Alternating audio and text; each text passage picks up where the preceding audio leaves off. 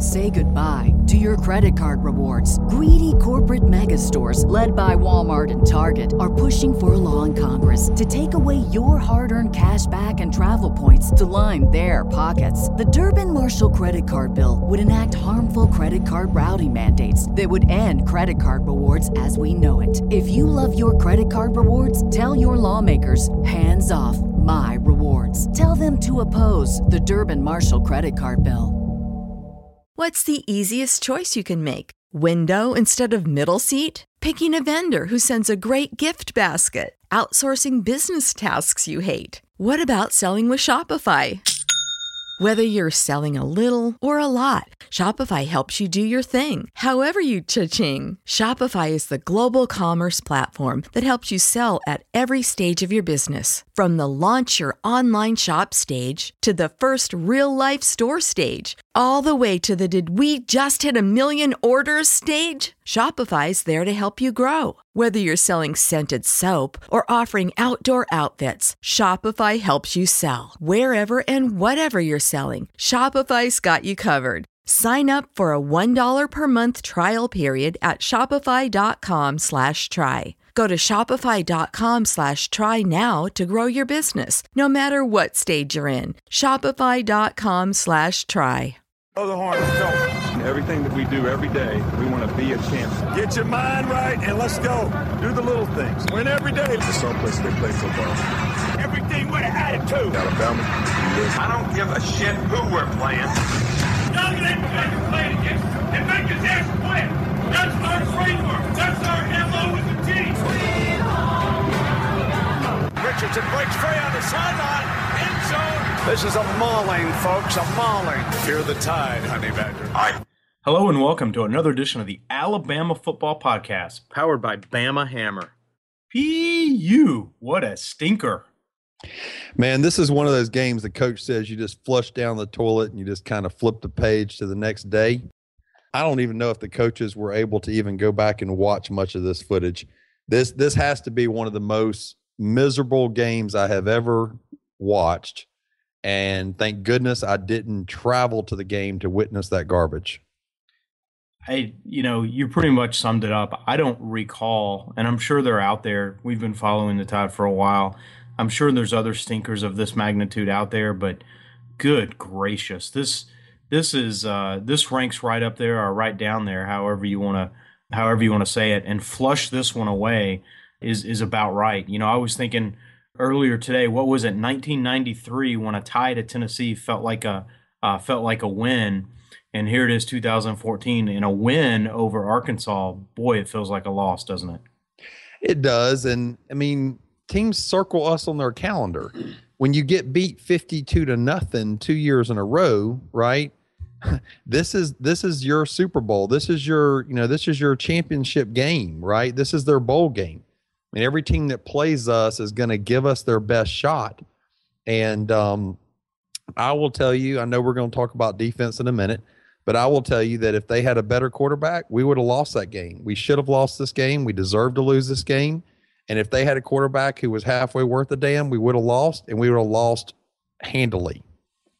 Yeah, I was maybe considering him for game ball consideration because he definitely kept us in the game. But let's start with offense. I don't know that there's a lot to talk about, but talk us through on offense. What did you see that caught your eye? Well, first of all, we just consistently could not run the ball. They showed a stat at the beginning of the third quarter because they took the lost yards and netted them out. We had 1 yard of rushing at the beginning of the third quarter when we were averaging 230 yards a game. But, we obviously had a new center in there in his first start. We obviously had Alfonso in there at right guard. I noticed numerous plays that I went back and rewinded, and we just got beat at the point of attack. It's simple football, 4-on-4. Their 4 beat our 4. And we put our quarterback in third and long situations, and a fairly new quarterback on the road, that's just not going to work. I definitely agree. One thing that stood out to me, and I didn't go back and watch it and chart every play, but I think Bradley Bozeman, the new starting center with Ryan Kelly being out, I think he was telegraphing some of the plays. There were a couple times it actually looked like they could have called him for a false start when he would appear to just lurch out to run block ahead of snapping the ball. Normally you see the ball transition and then the center lurches, but he was very perceivably out in front of the whole rest of the entire line while the quarterback was still waiting for the ball to be snapped. Could have been a false start there a couple times. And then, of course, every time he did that, it was a running play. And he seemed to be more back on his heels when he was going to be in a pass block situation. And I wonder if, they always tell the defensive lineman, watch the knuckles and see, how much weight he's putting on the knuckles. I think you could probably watch Bozeman, where was he putting his weight on his heels or the balls of his feet? It just seemed like there's an opportunity there. Oh, sure. And I noticed Leon Brown came in at the end of the game. We started getting a little push at the point of attack when he came in and subbed for Alfonso. So not sure where the right guard position is at this point, but Darius Phelan and Trey Flowers, veteran senior guys on the Arkansas line. It reminded me of the Virginia Tech game, last year where we talked about we couldn't get any push up the middle, right? Because they had two really good interior defensive linemen. Well, they had two really good defensive linemen on our right side, and we got nowhere from the center down. I mean, Austin Shepard got beat. We would pull Airy. He would get beat. Brian Vogler would get beat. The running backs would try to block the defensive end. Instead of standing up and blocking him, they dive at his feet. He would leap past them and sack the quarterback. The blame goes around. I mean, we only had success running around the left edge, and that was in itself very little did we have success there. Yeah, I think the Va-Tech game is an apt comparison because that was a very frustrating offensive performance. It'd be neat to kind of go back and compare the numbers. We put the points on the board against Va-Tech. We had an interception returned for a touchdown, and we had a couple of special team plays with Christian Jones, and we'll certainly get to special teams and Christian Jones. But yeah, I think that's an apt comparison where we were kind of stood up at the line and struggled. I do want to give credit, and I think we're doing this, but I want to be very straightforward in this. I want to give some credit to Arkansas. They've given every team that they've played in the SEC this season every bit of all they've wanted. Auburn and who was it? A&M. They should have beat. They're on the come. This is not going to be their year, but man, they're on the come. It looks like Bielema is doing some positive things there. I knew he was a good coach. I knew he would get them somewhere. Their record doesn't show it in the way that you would want to if you were an Arkansas fan, but their team's really putting it on the line. For an Arkansas fan, this is a fun team to watch. It is. They were, I was surprised that the commentator said that they were I think at the beginning of the game, he mentioned they were averaging 6'6", 30 pounds. Yeah. Biggest line in the country. And they made a, sort of a big production value over that. Well, they made a point to even say it was the biggest, that it was a bigger offensive line than anyone in professional football also. Okay. Which I was like, wow. So, and their left tackle was 6'10". Yeah. And so that, that's going to help your 6'6" average. But, we'll go to special teams in a minute. I want to spend a lot of time on that because that pet peeve is your pet peeve is now my pet peeve, and sure. I'm kind of fed up with it. But when you're putting your quarterback in third and long situations because you're not getting a push at the point of attack, it also doesn't help when you don't have many possessions with the ball. So I think another thing that's very frustrating is, we only had, 50-something offensive plays in the whole game. And we didn't have a lot of opportunities because there were a lot of 3-play drives in this ball game. Yeah, we had 53 to their 79. That contrast is pretty stark. They had 25% more offensive plays than we did. We had at one point it was 5. I went back and just ran through the stat sheet real quick before we started the call, and I came up with 6 3-and-outs. So 5 or 6 3-and-outs. Last week we talked about 6 punts were too many. Well, we had 7 punts this week, and 5 or 6 of them were 3 and outs. A couple of those 3 and outs were 0 yards gained on the drive. That's pretty atrocious. We had 227 yards of total offense.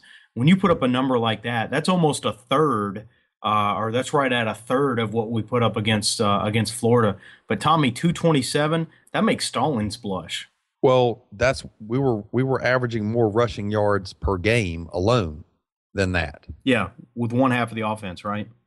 And so, also, the play calling also frustrated me. I feel like I just feel like the first and second down play calls were very conservative.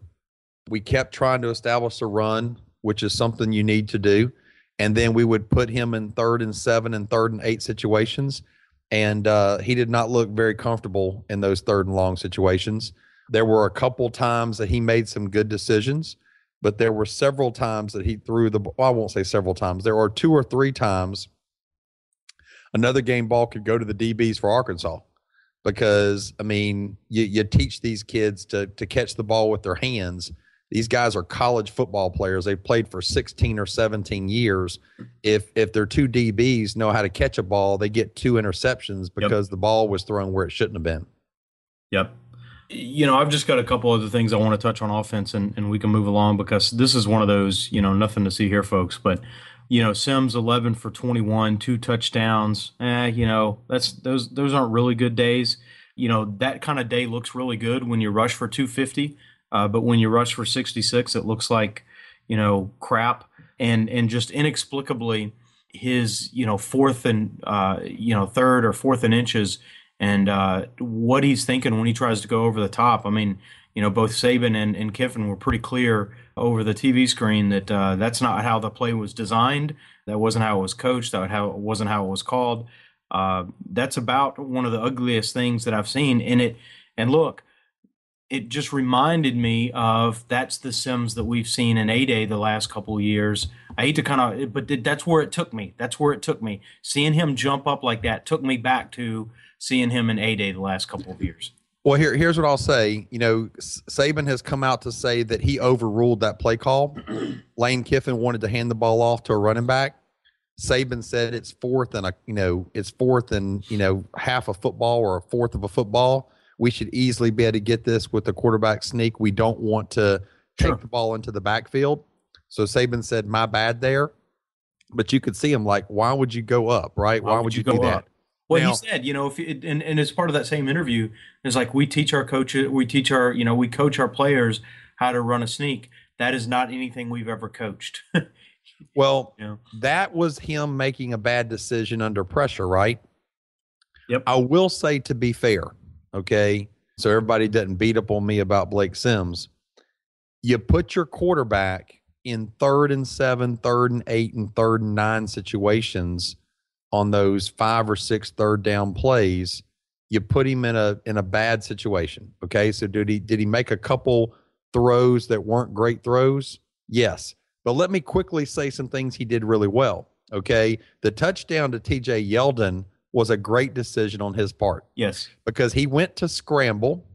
The 2 linebackers completely left Yeldon. They just stopped covering him. And he said, okay, I'll float the ball over their head.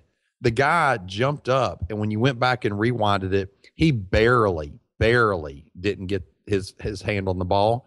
And so he had to put some touch on that ball to drop it over to Yeldon. That was a great play.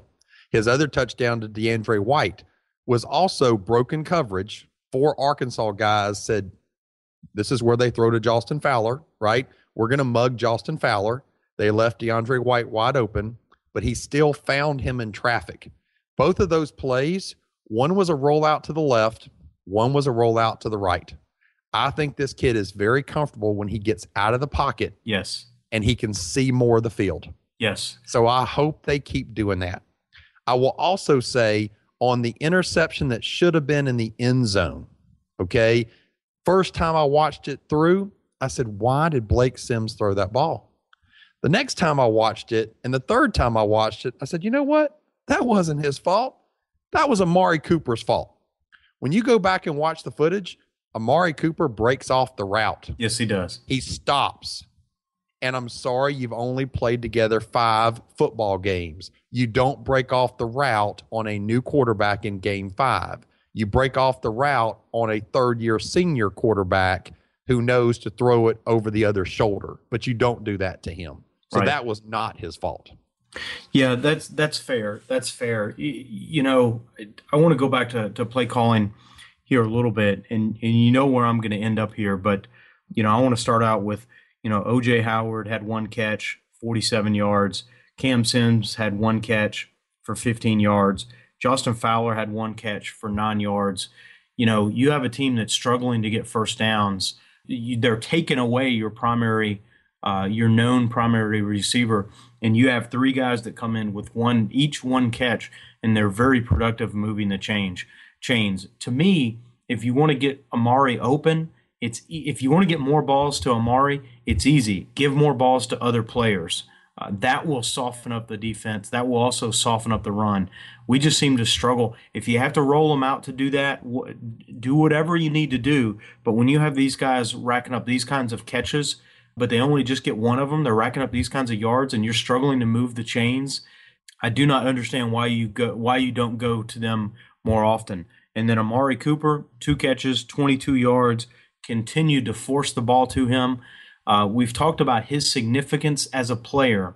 Anywhere he is on the field, he's going to draw coverage and make it easier for the rest of the team to play ball. We don't take advantage of that. And in fact, we abuse that. We continue to go to him. And then when he gets dinged up and you see the wide receiver, the future of the wide receiver core sort of flash between our eyes, you know, he comes back into the game. And what do? You run him on an end around. Your favorite play. I was hoping you were going to bring that up, man.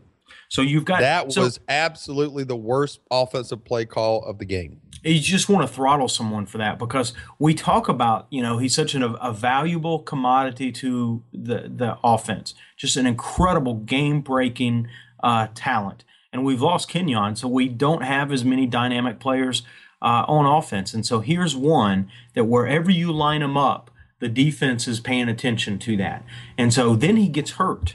Then you think, well, he's going to come back into the game, so he's not dinged up enough, but he's not 100% either. And I don't know that he's played very many games at the capstone 100%.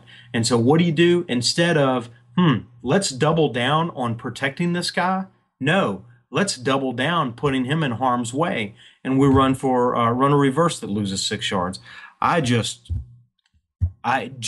about got up and walked away at that point. That was so frustrating to see that play out in that way.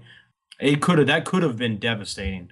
Fortunately, it wasn't. Hopefully, you know, he's going to bounce back and be okay. But that's just not how you use a talent like that.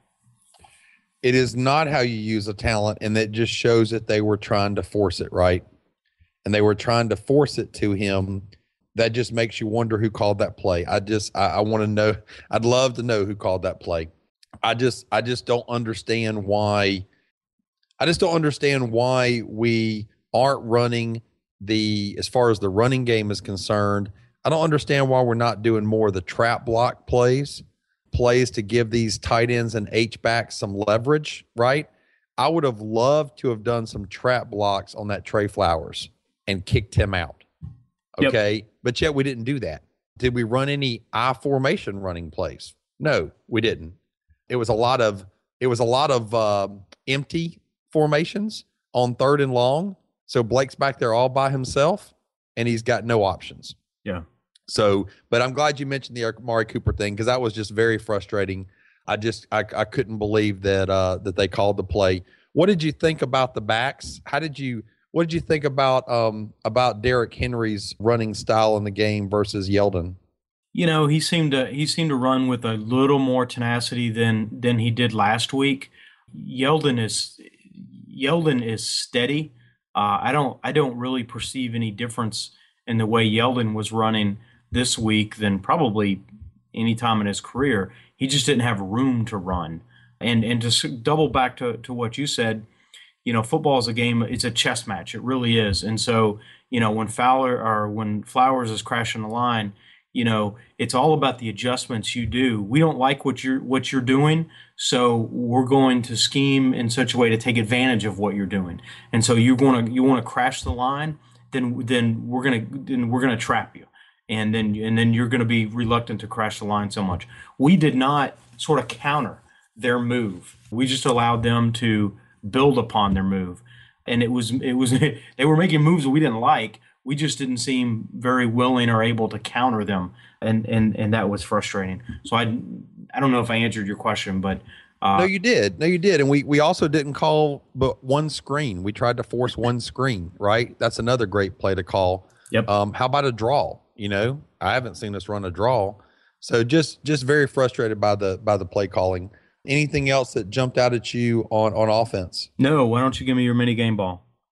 Man, mini game ball, that's tough, man, as far as the offensive side of the ball, just because of the stats that were put up. I'm going to go against the grain, and I'm going to give mine to TJ Yeldon. Okay. And I know he's not mini game ball, and I'm just going to quickly do it because of his touchdown catch play. When you go back and rewind that ball that was dumped to him by Blake Sims, the effort he showed to cross the goal line, he actually torqued his body where he could roll on top of the DB.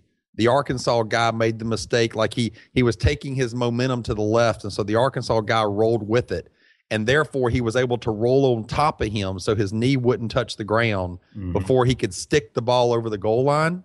And that was just a phenomenal play, and so I'm giving it to him for that, even though I know he's a headliner. No, that's fair. That's fair. I'm going to break the mini game ball. I'm not giving one.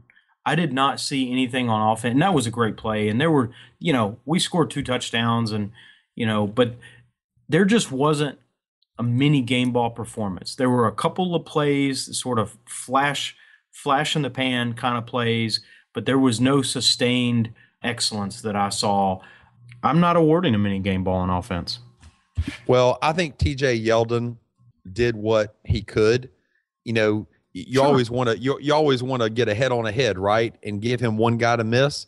Well, he had way more than one guy he had to make miss. Oh, absolutely. And so I thought it was a workmanlike effort from him.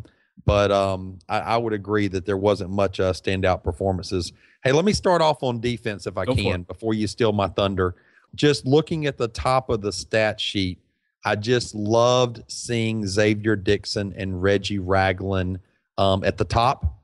And don't worry, Ashawn, we'll get to you in a minute. But Reggie Ragland, we are watching this boy come out. And we are watching Xavier Dixon come out. And we are watching Ryan Anderson come out a little bit. And I'm just so happy that all 3 of those guys are stepping up and making plays. Well, we knew that our linebackers would in a game like this, right? They're crash-the-box type linebackers. Trey DePriest had one of his better days and actually had a touchdown-saving play that we'll talk about. The fact that Ragland was all over the field or, kind of all over the line of scrimmage making plays was not a surprise. But then to see them sort of take advantage of him in coverage, which they did. Sometimes they weren't able to always connect, but, they tried to work against him in coverage too. They just didn't have the success that certainly that they had diagrammed in drawing up their game plans. Yeah. But talking about Reggie Ragland real quick, when I went back and looked at some of those plays when he would knife in the backfield, what was interesting about the way Arkansas schemed it, because we've talked about him and Trey DePriest being, heavier linebackers, right? When they would scheme it, they would have a lineman go block Trey DePriest, and they would leave Reggie Ragland open on more than one occasion. Yeah. And I'm sitting here thinking to myself, if I had to pick which one of you guys I'm going to let run free, it's going to be Trey, not Reggie. I'm sorry. I think Reggie has a little bit more burst than Trey does. And so there was a couple times that he had to find the right angle, and he had to knife in at a 45-degree angle to get to the backfield, and he did. And that play he made on the tight end to push him out of bounds so he wouldn't have a completion, was also a pretty good play for a a guy who has still just played in his 5th game at that position. Yeah, he's going to develop and be a better player. And so we come back next year and why were you always so critical on Ragland? I really like him as a player. I just think he's a more crash the box linebacker.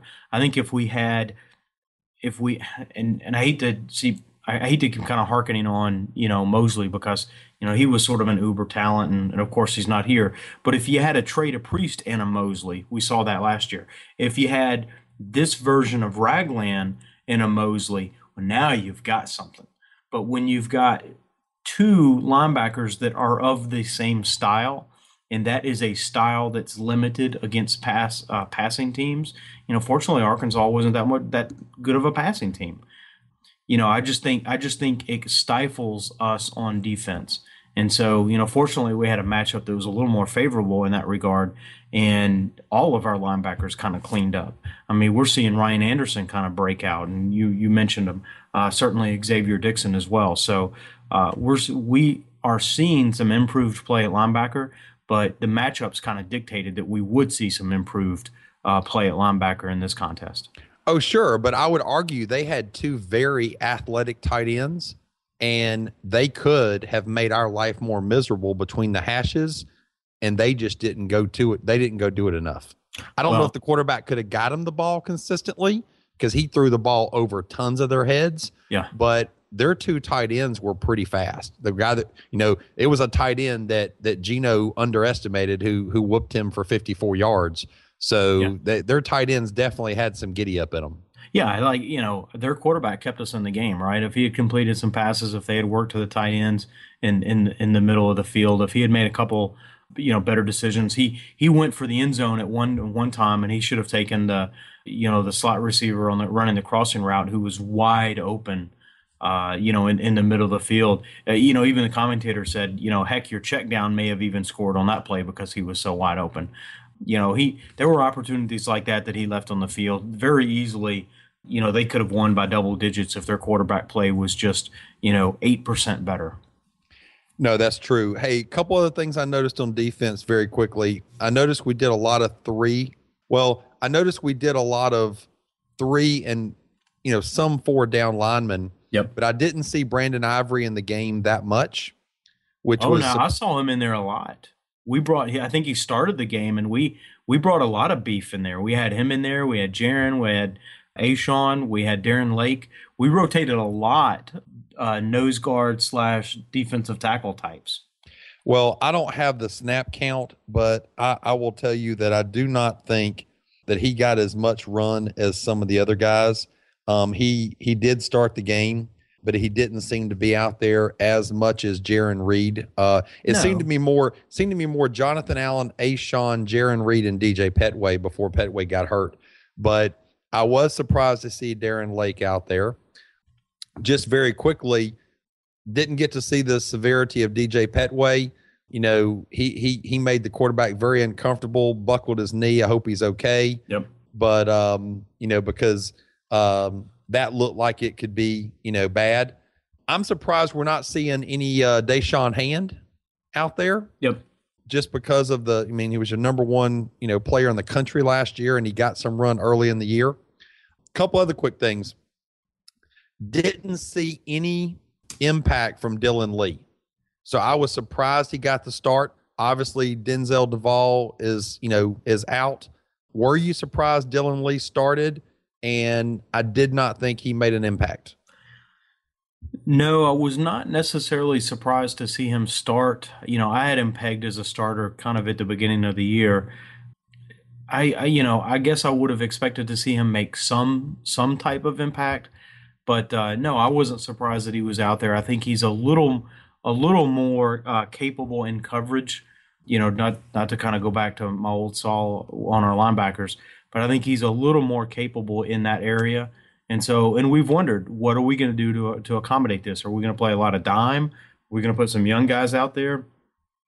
And it's not something that, from the quarterback or from the linebacker position, we can get healthy real quickly. But I think that potentially he's a step in that direction because I think he's a little more capable in coverage.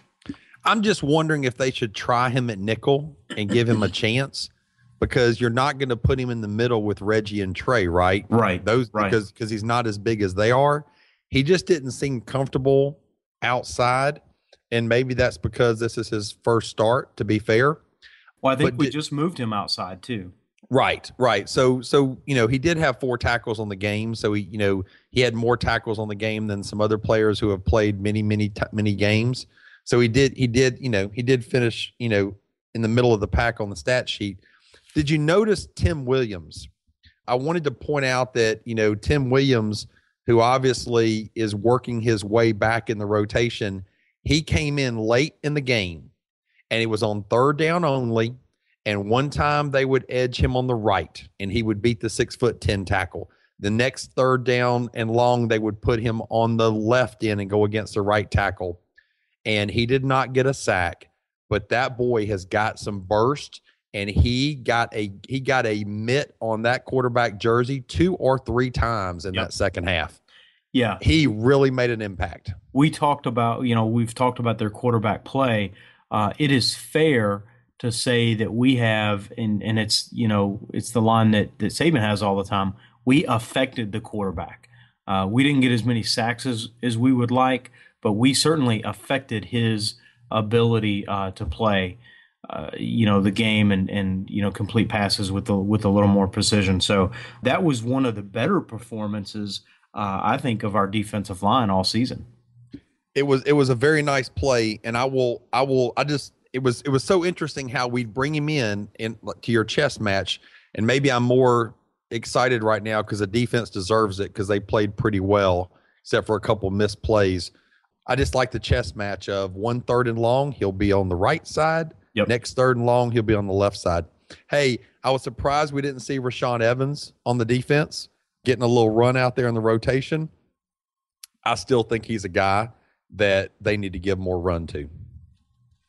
Yeah, I agree with that. There's still a couple things I want to hit here as well. But yeah, I agree with that. What do you think about Eddie Jackson coming in over Tony Brown?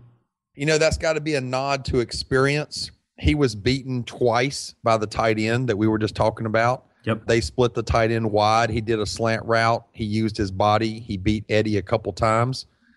Eddie on the big 54-yard touchdown, to be fair, I don't understand why DBs don't wrap up and tackle at the waist. You go for the waist, the body comes down. Yeah. On that 54-yard pass, you sit there and go grab at his shoulders, and he just stiff arms you away. You should have had him tackled at the 15-yard line, if you want my true opinion. And so that should have never been a touchdown. So do I think he did anything wow in the game? No, I don't. Was I glad he was out there? Yes. Was I surprised? A little. Yeah. I thought Tony might be the starter. No, I thought Tony would be the starter again. Everybody knows if you listen long enough, I really like Eddie Jackson, and so I say that really to say this. There were a couple of times he looked like he was playing a little bit of a half speed kind of game. It may have been the way we were dialing up the coverages, but he seemed to always know or expect that Landon Collins had his over the top. And, every time I saw that, he was right. But he seemed to turn around and see, okay, Landon's got that. And then he would just, play still live, ball still in the air, but he just seemed to, take a half a step off. And, maybe we're preserving, watching him for his knee. Maybe we're letting Cyrus take care of one side and we're kind of blending coverage here on the other side. I don't know exactly what it is, but there were a couple times it just seemed like he was running a little bit at half speed, especially when he saw that Landon had his over the top. No, I didn't notice that, but I did notice that he didn't seem to really be shutting any plays down on his side of the ball. He just wasn't flying around. Maybe that's the better way of saying it. He just didn't seem like he was flying around and getting in everybody's business and everybody's play. If it's the cover corner and an over the top free safety, and they're both jumping in the air with the receiver to go for the ball, you see more of that rather than one of the corners, well, in this case, the corner saying, I'll let the free safety get that. I that just could didn't be see the him knee. all up in the play. That could be the knee, but the physical game that we've been accustomed to him having, he did not have. Right. And maybe that's why it stood out to me so much, because I've seen the template that is Eddie Jackson, and my, do I like it. And I did not see that same template Saturday. No, I agree. Hey, a couple more quick things here. A'Shawn Robinson, sorry it took me so long to get to you. I love his motor. He's a 5-star. Oh, yeah. Came in as a stud. That fumble does not happen without A'Shawn Robinson. Nope. And I went back and I rewound the play twice to just set it up. He was outside the 6'10" left tackle. The left tackle just goes up the next level, says there's no way he's going to get to the play. And you just super slow-mo it, and you just see him trail that play, and then he tackles like you're supposed to. He tackles through the ball carrier. He tackles in a fierce way, and he causes the fumble. Yep. And then what does he do? He goes and congratulates the rest of the team. It's not, look what I did. It's look what we did. I love the kid. I just love his effort. And I think that was obviously a huge play for it to be a fumble, but we're not getting enough fumbles on defense, and it's because enough guys are not hitting people like he did. Yeah, and he will make plays all over the field because he does not give up on a play. We've seen him make plays downfield because he will continue his pursuit. This is a guy that, I don't know, this is probably not a grand prediction, but he's a top 10 draft pick. He's only a sophomore, so he's got another year. But this is the kind of kid you go and you put his tape in and you see his motor, his nonstop motor, and the fact that he is making plays all over the field, in the backfield, down the field, right sideline, left sideline, and you think, man, that's a 300-pound. I'm not going to say kid. That's a 320 man. Yeah, this man making these plays. This is a man who you can put on any place on the defensive line. And Bama fans need to enjoy him because he will not be here for his senior year. No, he won't. He's going to be one of those 3-year guys, and they're going to be able to put tape. You'll be able to put tape on for him, and you won't know is that his his third year, junior year? Was that his freshman year? When was that in his career? Because it's not something like it's developed over his career. It's something that he's had since day one. It's just who he is. God made A'Shawn Robinson to be a defensive lineman. He's just one of those guys. And, he's a top 10 draft pick in the NFL next year and probably going to be one of the safer picks. No, absolutely. Hey, I don't know how best to cookie cut this or sugarcoat this. I'm not going to. Lay it out there. We need to see more Jabril Washington. Okay. I did say that. We need to see less Nick Perry. I'm sorry. He's a nice kid. He's a 5th-year senior. I think he's done a lot for this program, but we need to give some run to some other players along with him at that position, because when he is back in a single high set in the center field, it makes me nervous. Yeah, I'm with you. I don't have anything to add to that. If we want to pick on another player, not trying to pick on him. I'm just calling it for what it was. On that 54-yard touchdown, he's in the center field. He's 20 yards off the ball. He sees him do a cross. He sees Cyrus Jones not go with the guy. And by the time he realizes where the guy is turning up the sideline. Yep. No, I'm with you.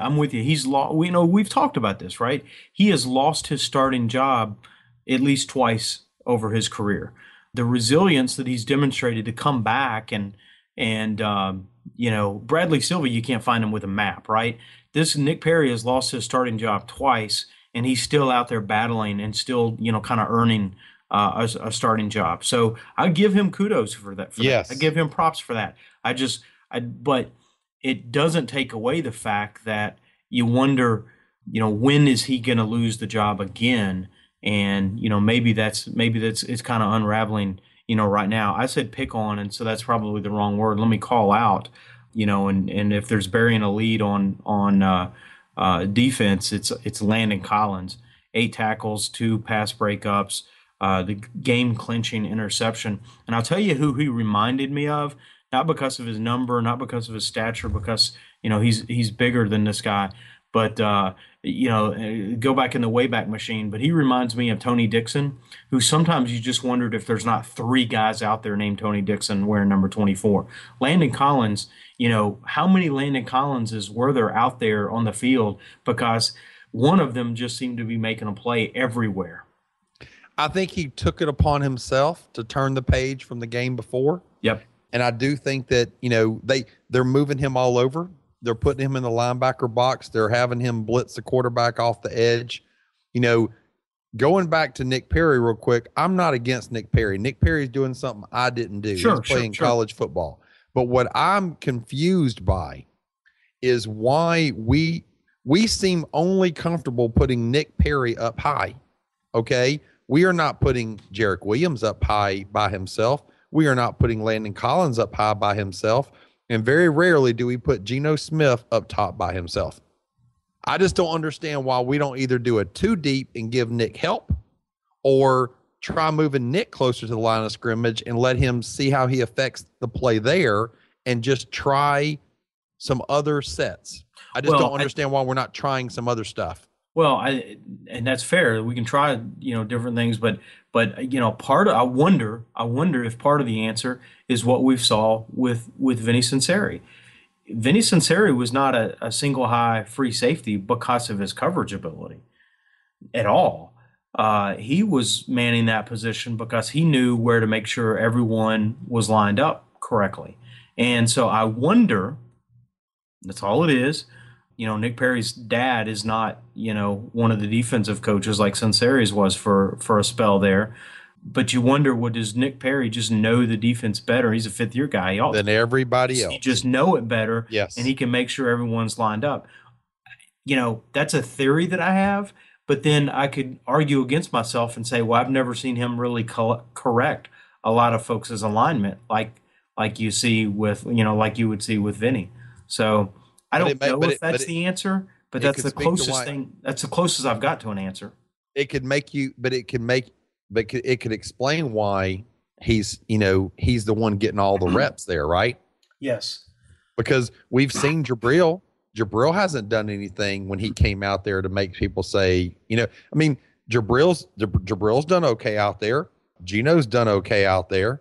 I'm just, it just seems like we're sticking Nick Perry on an island by himself. And so when I highlight the 54-yard touchdown that was so frustrating because it was a 3-play drive and it's the only points they got in the whole second half because the defense played so well, you're going to make mistakes, right?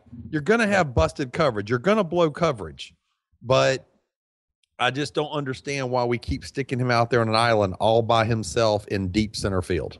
Well, I wonder if it's not, and I'm trying to remember the defensive back's name, but I wonder if it's not a Corey Reamer effect or who was that walk-on safety? Will something or another.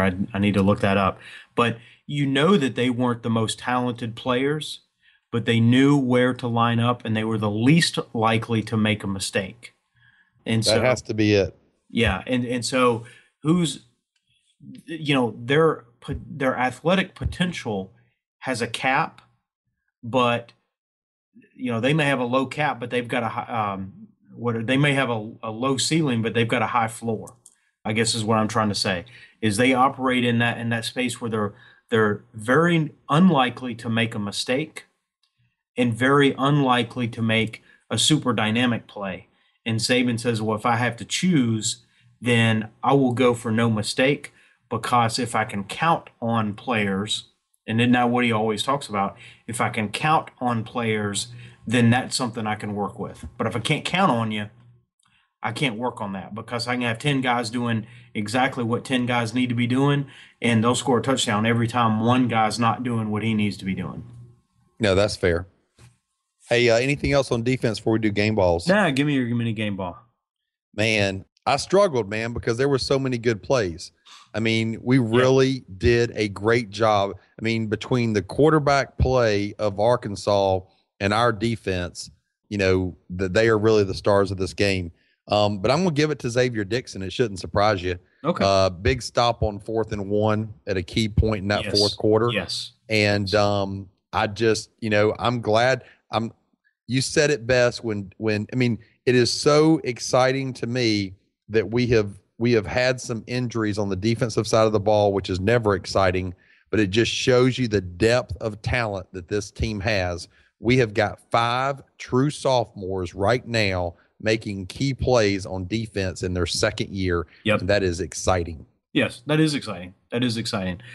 You know, this was the kind of game, if you were giving away game balls, you'd have to have a lot of balls because, you know, you've got DePriest and Collins and Ragland all making plays. You've got Cyrus Jones making some plays. We've talked about Ashawn. There's just a lot of there were a lot of top tier performances out there. You take a team that's averaging 316, almost 317 yards rushing per game, and you hold them to 89 rushing yards. There's a lot of plays being made. You know, they had 79 offensive plays. There's a lot of defensive plays being made to keep them out of the scoreboard and to keep them from running up yards up and down the field. I want to call out a guy that we've not yet necessarily talked about, and I want to call out Jaron Reed for his motor and his hustle. And I think he had 2 pass breakups. You can almost count on him getting a pass breakup a game. He just seems to always have a mitt in the air, tapping the ball. And the fact that he had 2 and he showed a constant motor, he may not have made a headline kind of play like some of these other guys, but he's out there contributing with every opportunity that he has. And so in the spirit of the mini game ball, I just want to give him a tip of the cap. Hey, man, that's awesome, man. Why don't you start with our punter on special teams as we flip the field again? Because that's the only good thing to talk about on special teams. Well, you could argue that the punter won the game for us. You know, just with flipping the fields, our offense couldn't move the ball, but you know, our punter. You know, typically you think of a punter as being a defensive player, right? Because it's pin the other team back. It's almost like he was an offensive weapon with some of the stuff that he was doing. I mean, he averaged 44 yards a game, or 44 yards a kick during this game, which is below his season average, which is by itself phenomenal. You know, he had 8 punts, and so we need to go ice that leg down. But I'll tell you what's amazing is of his 8 punts, 7 were downed inside the 20. And this is the stat to me that just jumps off the page and just incredible like. But of 8 punts, 0 return yards. No, that's phenomenal. And I noticed 2 or 3 times where, you know, he would kick the ball from his 15, right? I wasn't looking at the line of scrimmage. I was looking how far he really kicks the ball. Sure. He doesn't get the credit that he should get, right? And so it would leave his foot at the 15 and it would go to their 15, or it would leave the foot at the 17 and go to their 17. And I turned to my wife and I'm like, that's what you call flipping the field right there. Sure. And the thing that really jumped out at me was at the end of the first half when we should have gotten in field goal position. We did not. And we wanted to take a delay a game. And Arkansas said, nope, we declined the penalty. We're going to make you kick it. Good move on their part. Good move on their part. What does he do? He puts a nice backward rotation on the ball and kills the. I mean, he drops it at the 10, and it slowly trickles to the gunners. They could have like had a sandwich waiting for it to come to the 2-yard line. Yep. I was like, that is so freaking awesome. They were lined up waiting for the ball to trickle to them. I mean, that's how you would draw it up. That's how you would want to see that. And you know, very rarely do you. Even when you do have a talented punter. But, man, you know, longtime listeners will remember how I just was, you know, goo-goo for Gaga for, you know, Brad Wing, the punter at LSU. And, man, I guess I didn't know I had a thing for punters. But, man, I am a JK kind of guy because this guy is he is phenomenal. The talent and the skill that he has. You know, we talk about Ashawn Robinson's a 3-year player. You know, and he's going to be a top 10 draft pick. You know, this probably won't happen because punters aren't drafted that high. But if there's ever been a punter that's a 3-year player, this is the one. Oh, absolutely, man. This guy, and it's starting to get out, right? So these commentators knew about his pedigree, right? Sure. It's starting to get out what this guy can do. Yep. Ironically, on their 54-yard, you know, you said they had 7 punts of his 8 down inside the 20. And this is where I'm not going to hold it. My gosh, if you have 7 of your 8 inside the 20, you've done your job. Well, unfortunately, his 8th punt is when Arkansas started at the 44-yard line. Yep. That's when they had their 3-play drive to have their 54-yard touchdown pass. Yep. No, hey, real quick before we get to the horrible stuff on special teams, let's just mention Jonathan Allen. Yep. I didn't mention him earlier because I wanted to save it. Ashawn got the push, but Jonathan put his hand up. Jonathan, you go stand in the line of people that won us the game, because that's why the final score was 14-13. Yeah, and you know what? You're looking over my shoulder at my notes, because I definitely wanted to touch on Allen and definitely give him kudos, because that was the margin of the game quite clearly. They talk about PAT as just a chip shot, and why do we even do that as part of the game anymore? And here's why you do it, because sometimes it's not that easy, and sometimes it can be the margin of the game. No, absolutely. All right, man. Now, Let's go. Yeah, yes, we have to get to the fun part, man. Our listeners are counting on us to do this, and I'm going to start because I'm not as tactful as you are. Okay. When Christian Jones fumbled the ball on that punt that he had no business fielding, I said he will not come back in after that first punt. He will not be in there the rest of the game. I was glad to see Cyrus come in, but then I was disappointed that he even got to be on kickoff return. I'm sorry. He does not need to be, with all the talented players that we have on this roster with 4- and 5-star guys at this university. Just like you wanted to audition punters, we've got other guys out there that can be one of the 2 guys on the kick return and can be the punt return guy. I know he's a senior. I know he's done a lot of things for us, but he does not need to be the starter at either one of those jobs for the rest of the season. It's one of those things. He has done so fantastic at that job. Some of the things that he's done are, and just, and people don't remember, but some of the things that he's done, are just phenomenal. We talked about the Vatech game. Well, look, he scored 14 points in that game. And we talked about, or we didn't talk about, but, if you think about the national championship game against LSU and that was his coming out party. That was his coming out party. And, we talked about that. He sat on the bench all of that time and got cold and literally was, his first play of the game was a punt return that he carried back over the 50 or, up to the 50 or whatever it was. I mean, he's done phenomenal plays. And so, we love the guy for that. But man, some of the things he's doing this season are just inexplicable. I just do not understand. You could see if he was doing those as a freshman, and then now he's not doing them. It's like he's regressed instead of progressed, because he made so much better decisions earlier in his career than he is now. And I do not understand that. I want to take a stab. I want to take a stab here. Okay. And I'm sorry, I didn't mean to cut you off. I'll let you finish your thought.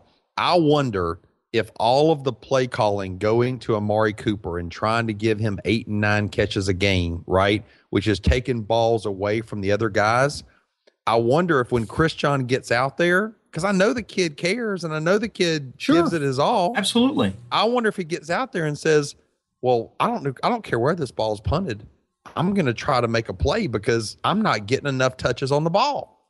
Well, and I kidded about that in a recent show, and I wonder if there's not something to that he's got to go out there and try to get his, because clearly, and the proof is in the pudding, right? The coaches can tell me that they're coaching them not to do that, but he continues to do it. He's done it all season long, and at some point, if you're coaching him not to do it and you're serious about that, then you do limit his playing time until that lesson gets across. Because that's the big thing that Saban says. We're going to get people that are going to, do that are bought in. And so we must not be coaching it because we're not seeing the results. We're not seeing them perform to what we think the standard, who are we? But, not to the standard that we think should be out there. Of the football that we've seen, right? Yes. Of all the years we've watched football combined, 35, 40 years. I mean, that first punt was inexplicable. The fact that he even went any way near that ball was such a bad judgment on his part. But here, to what end? It's one thing if I'm going to dash in there, catch the ball, and then run. But he dove in there. What did he expect to happen? Yes, what do you expect to happen? So you dive in and you catch it, and then you're just self-tackled in front of these people? I don't understand. There's nothing to gain by trying to do that. There's a zero. It's not like he was going to just dash in, catch it on a bounce in his hands, and then run. I mean, I could see, that would at least, I could comprehend the idea, but I'm just going to dive in there and catch. I don't understand. That's what makes me think he's forcing the ball. That's what makes me think of what you said before in previous podcasts. He's forcing the issue. Yeah. But I will tell you, there's zero chance that he's going to get any return yards. I mean, that's not even a selfish play. That's a bonehead play. But doesn't that explain why when the ball is kicked in the end zone and you want him to down it and take it at the 25, he runs it out to the 17 and loses 8 yards? Sure. That would also explain that as well. I could at least comprehend that as, I think I can break one, or I'm really talented, or I'm just selfish and I want as many yards as I can get. I can at least connect those dots. When I'm going to dive into this circle of people to just get this ball that's bouncing, and it's not pro where you have to be touchdown. It's college. If you dive and catch the ball, you're down at that point. So there is nothing to be gained. Absolutely zero to be gained. Man, I was so frustrated with this performance, between that fumble, between the kickoff snafu fumbles, between all of the special team fumbles. When I saw Saban, I'm not good at reading lips, but it's not hard on live TV when someone says why very slowly and holds their hands out. I mean, when Saban turned to Chris John Jones and said, why? I'm thinking, exactly. Yes. And you know what? Then he turns and looks at Bobby Williams when Bobby Williams doesn't take the Dakota Ball out of the game that cost us a penalty. Yes. You know what I thought as well? I said, he needs to lose his job. I'm sorry. I know he's your buddy. I know you've known him since Michigan State, but it's time for him to go. Offensive coordinators take it on the chin. Defensive coordinators take it on the chin. I'm sorry. I don't know why he's still there. Well, move him off the field, administrative or something. But because if you think about, well, what does he coach? The tight ends and the special teams, and maybe we've got a lid on OJ Howard's head because he's not playing tight end like you would hope that he could. And then we've got, that penalty there, obviously. And our special teams, what have we done? We seem to get a lot of regression. J.K. Scott's as good as he is because he brought that talent with him. We don't want him to regress. No, certainly we do not. And when we think about some of our kickers, the struggles that they've had, some of the improvement, let's talk about Cade Foster, right? Some of the improvement we've seen with Cade Foster was the result of us bringing in consultants. It's not the result of the in-house coaching that they get. He improved when we brought in an outside consultant. And so you wonder, maybe there's an administrative role that we can move you into, and that we can bring in someone that can coach, tight ends and special teams a little bit better. I do think there's an opportunity to improve our staff in that area. I certainly do. I don't know Bobby Williams. I'm sure he's a great man. Sure. But with the talent that we have, right, we should be playing beamer ball on special teams. Yes. We should be striking the fear of what in people every time they drop back to punt, kick the ball off to us, everything. Yep, I agree, and I like sort of the analogy there. We've got the talent to be able to do that. That's something that we should take a hard look at. Our coaching staff should, and however we do it, I just think that's something that we need to absolutely focus on. Look, if we're going to talk about one more, what do you think about Maurice Smith?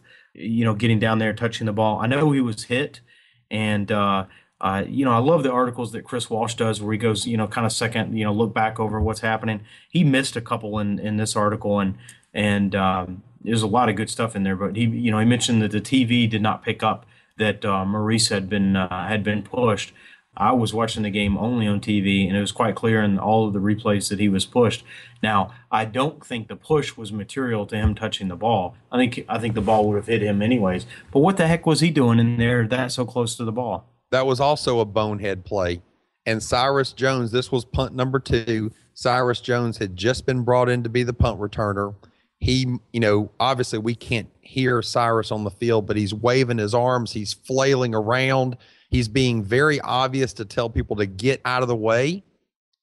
And either A, Maurice Smith just didn't pay attention, or number 2, he just thought, how close can I? It's like somebody like trying to, stretch the boundaries, right? Test the boundaries. How close can I get to this ball and it not hit me?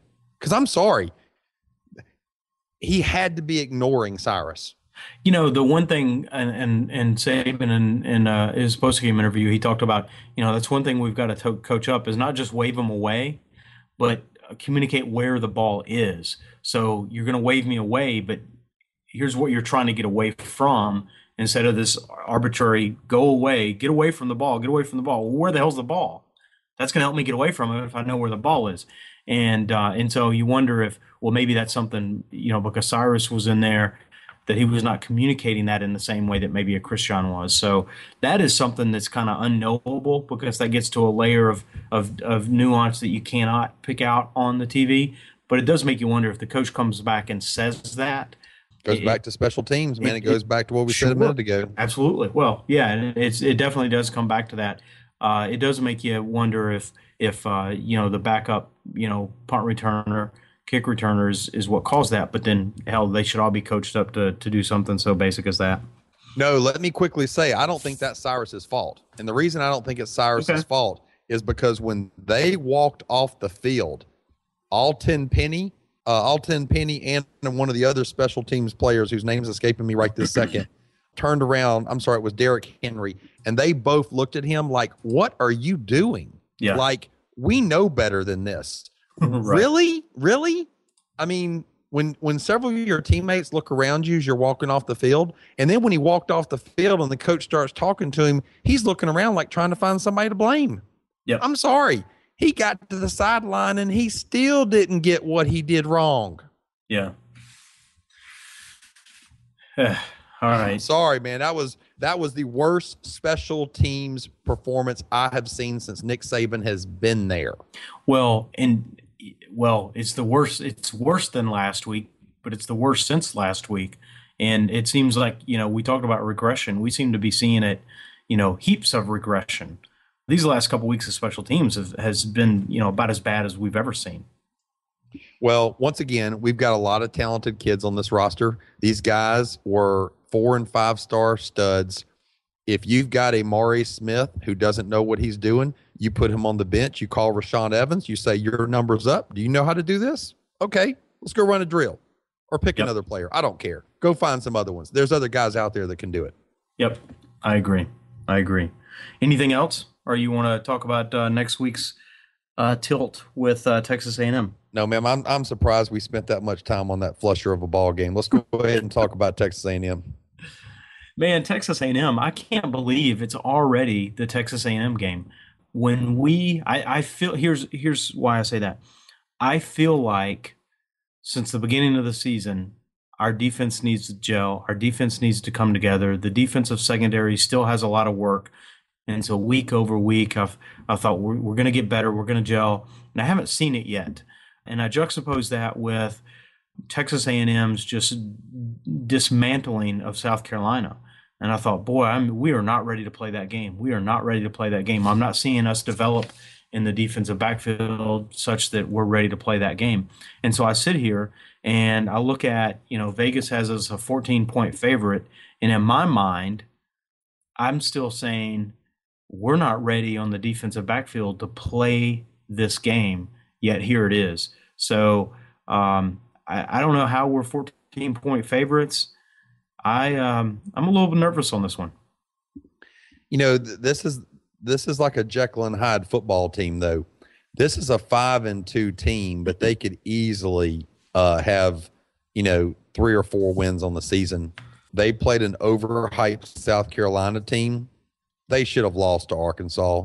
They were down 28-14 with 10 minutes left in the game, and Arkansas, as you said, are just not quite there yet. Yep. But they were dominated by Mississippi State, and they were really not in the Ole Miss game. And so this is a team that defensive coordinators have figured out. And this brand new quarterback against South Carolina, South Carolina made some mistakes, and he capitalized. But as their season has unfolded, I think teams have kind of gotten wise to the scheme that they run. I'm not going to say that they're a system team, but I'm just going to say teams kind of know what they're looking for. Yep. And so I'm not as scared of this team now, 7 weeks. Having seen 7 of their games, I'm not as scared of them now as I was after the 52 points they hung on South Carolina. That's fair. What kind of score or margin are you predicting here? It's the challenge, though, is they're still going to be running this empty set with the shotgun and the 4 wide, right? And we've talked about the challenges. I mean, the front 7 has played great for us, but these small little mishaps in the communication in the backfield is, are we going to give up? We're going to give up 3 touchdowns on plays that like the 54-yard play. Okay, because we gave up 1 against Ole Miss, or the 50-yarder to a tight end in the Ole Miss game. So I see these guys getting 21 points on us, which is really going to piss me off. And I see us coming out, escaping with a 27-21 game, and I'm going to be very frustrated that we only won by 6 points. Well, if they're going to score 21 points, there's a part of me that really wants to ask, well, can we score 21 points? And, surely we can. But, maybe it's 24-21 or 27-21 or 28 to, 24 to, 24 to 21 is what I'll go on this one. I definitely, if I was betting football, I'd put points on them in the spread. I would take the points in a heartbeat.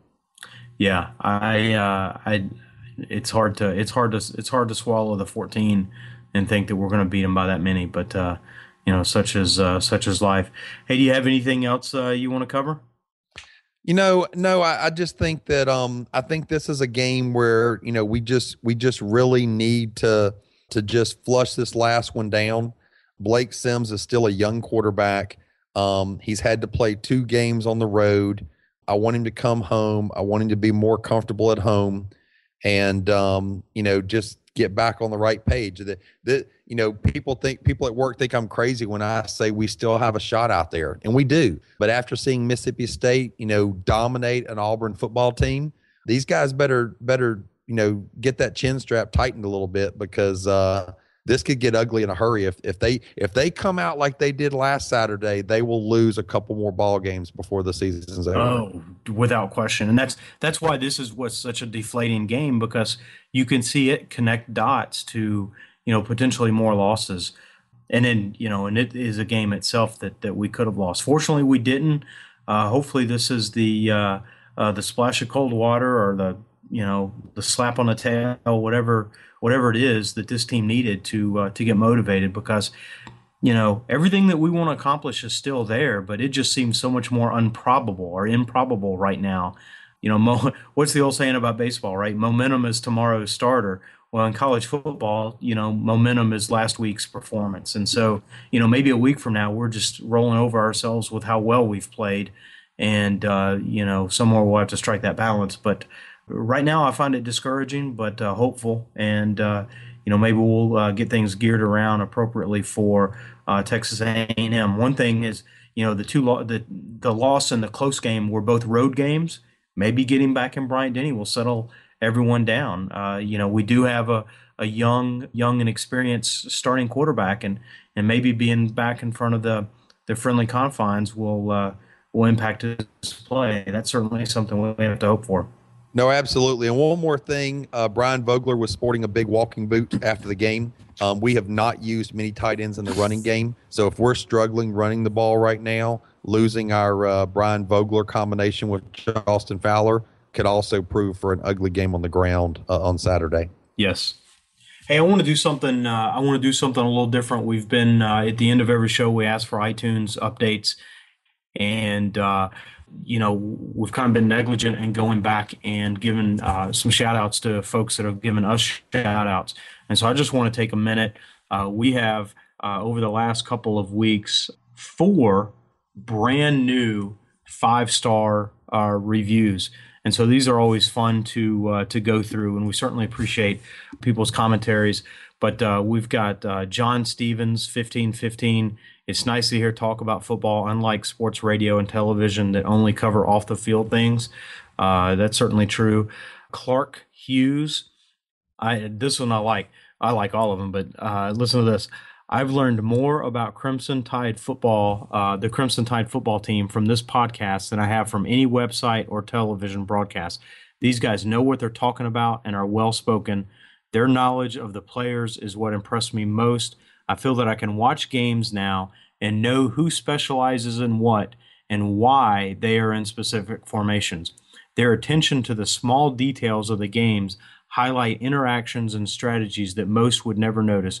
Great job, guys. I wish I had found the show years ago. Roll Tide. Hey, man, thanks for that, man. That's awesome. Absolutely. This is one of these emails or one of these names. I don't know what it is. MTESKE3. Love this podcast. Just discovered this podcast this season, and I am already addicted to it. Love the detailed discussion in each podcast. Keep up the great work, and Roll Tide. And then, so that's awesome. And then Mark from Roswell. So he's sort of in our neighborhood. Great Bama football podcast. I just this season started listening to this podcast, and I've really enjoyed their content. They call the games as they see them and are fair towards both sides of the ball.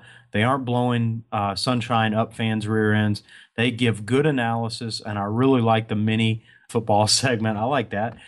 Both hosts are well-spoken and give intelligent dialogue. A must-listen for any Bama fan. Roll Tide. So that's awesome. I love Roll Tide. That is awesome. I love the reviews, and so we committed to going through and asking for the reviews, and that we'd call them out.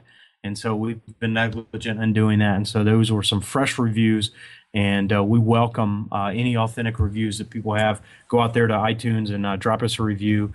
Drop us an email if you'd like to at alabamafootballpodcast@gmail.com, or hit us up on our new home on Bama Hammer. You can leave us comments and questions there. And we do our darndest to follow up on every single one. Sometimes we'll put together some written articles or content around questions, or certainly we'll try to address them in the podcast. So we are just fans that love talking football. So we are 100% accessible and engageable in that way. So with that, hey, this is another edition of the Alabama Football Podcast, powered by Bama Hammer. Roll Tide. Thanks for listening to the Alabama Football Podcast. We love that you're tuned in and hope that you enjoyed the show. We encourage you to reach out and let us know what you like, where we can improve, or just to shout out a Roll Tide. We are where you are. iTunes, Facebook, Twitter, email newsletters, t-shirts, free roster downloads, and of course, on the web at alabamafootballpodcast.com. Check us out where you'll find easy links to your favorite way to follow the Tide. Got that, Coach? Aye. Of course. Roll Tide. Say goodbye to your credit card rewards. Greedy corporate mega stores, led by Walmart and Target, are pushing for a law in Congress to take away your hard-earned cash back and travel points to line their pockets. The Durbin-Marshall credit card bill would enact harmful credit card routing mandates that would end credit card rewards as we know it. If you love your credit card rewards, tell your lawmakers, hands off my rewards. Tell them to oppose the Durbin-Marshall credit card bill.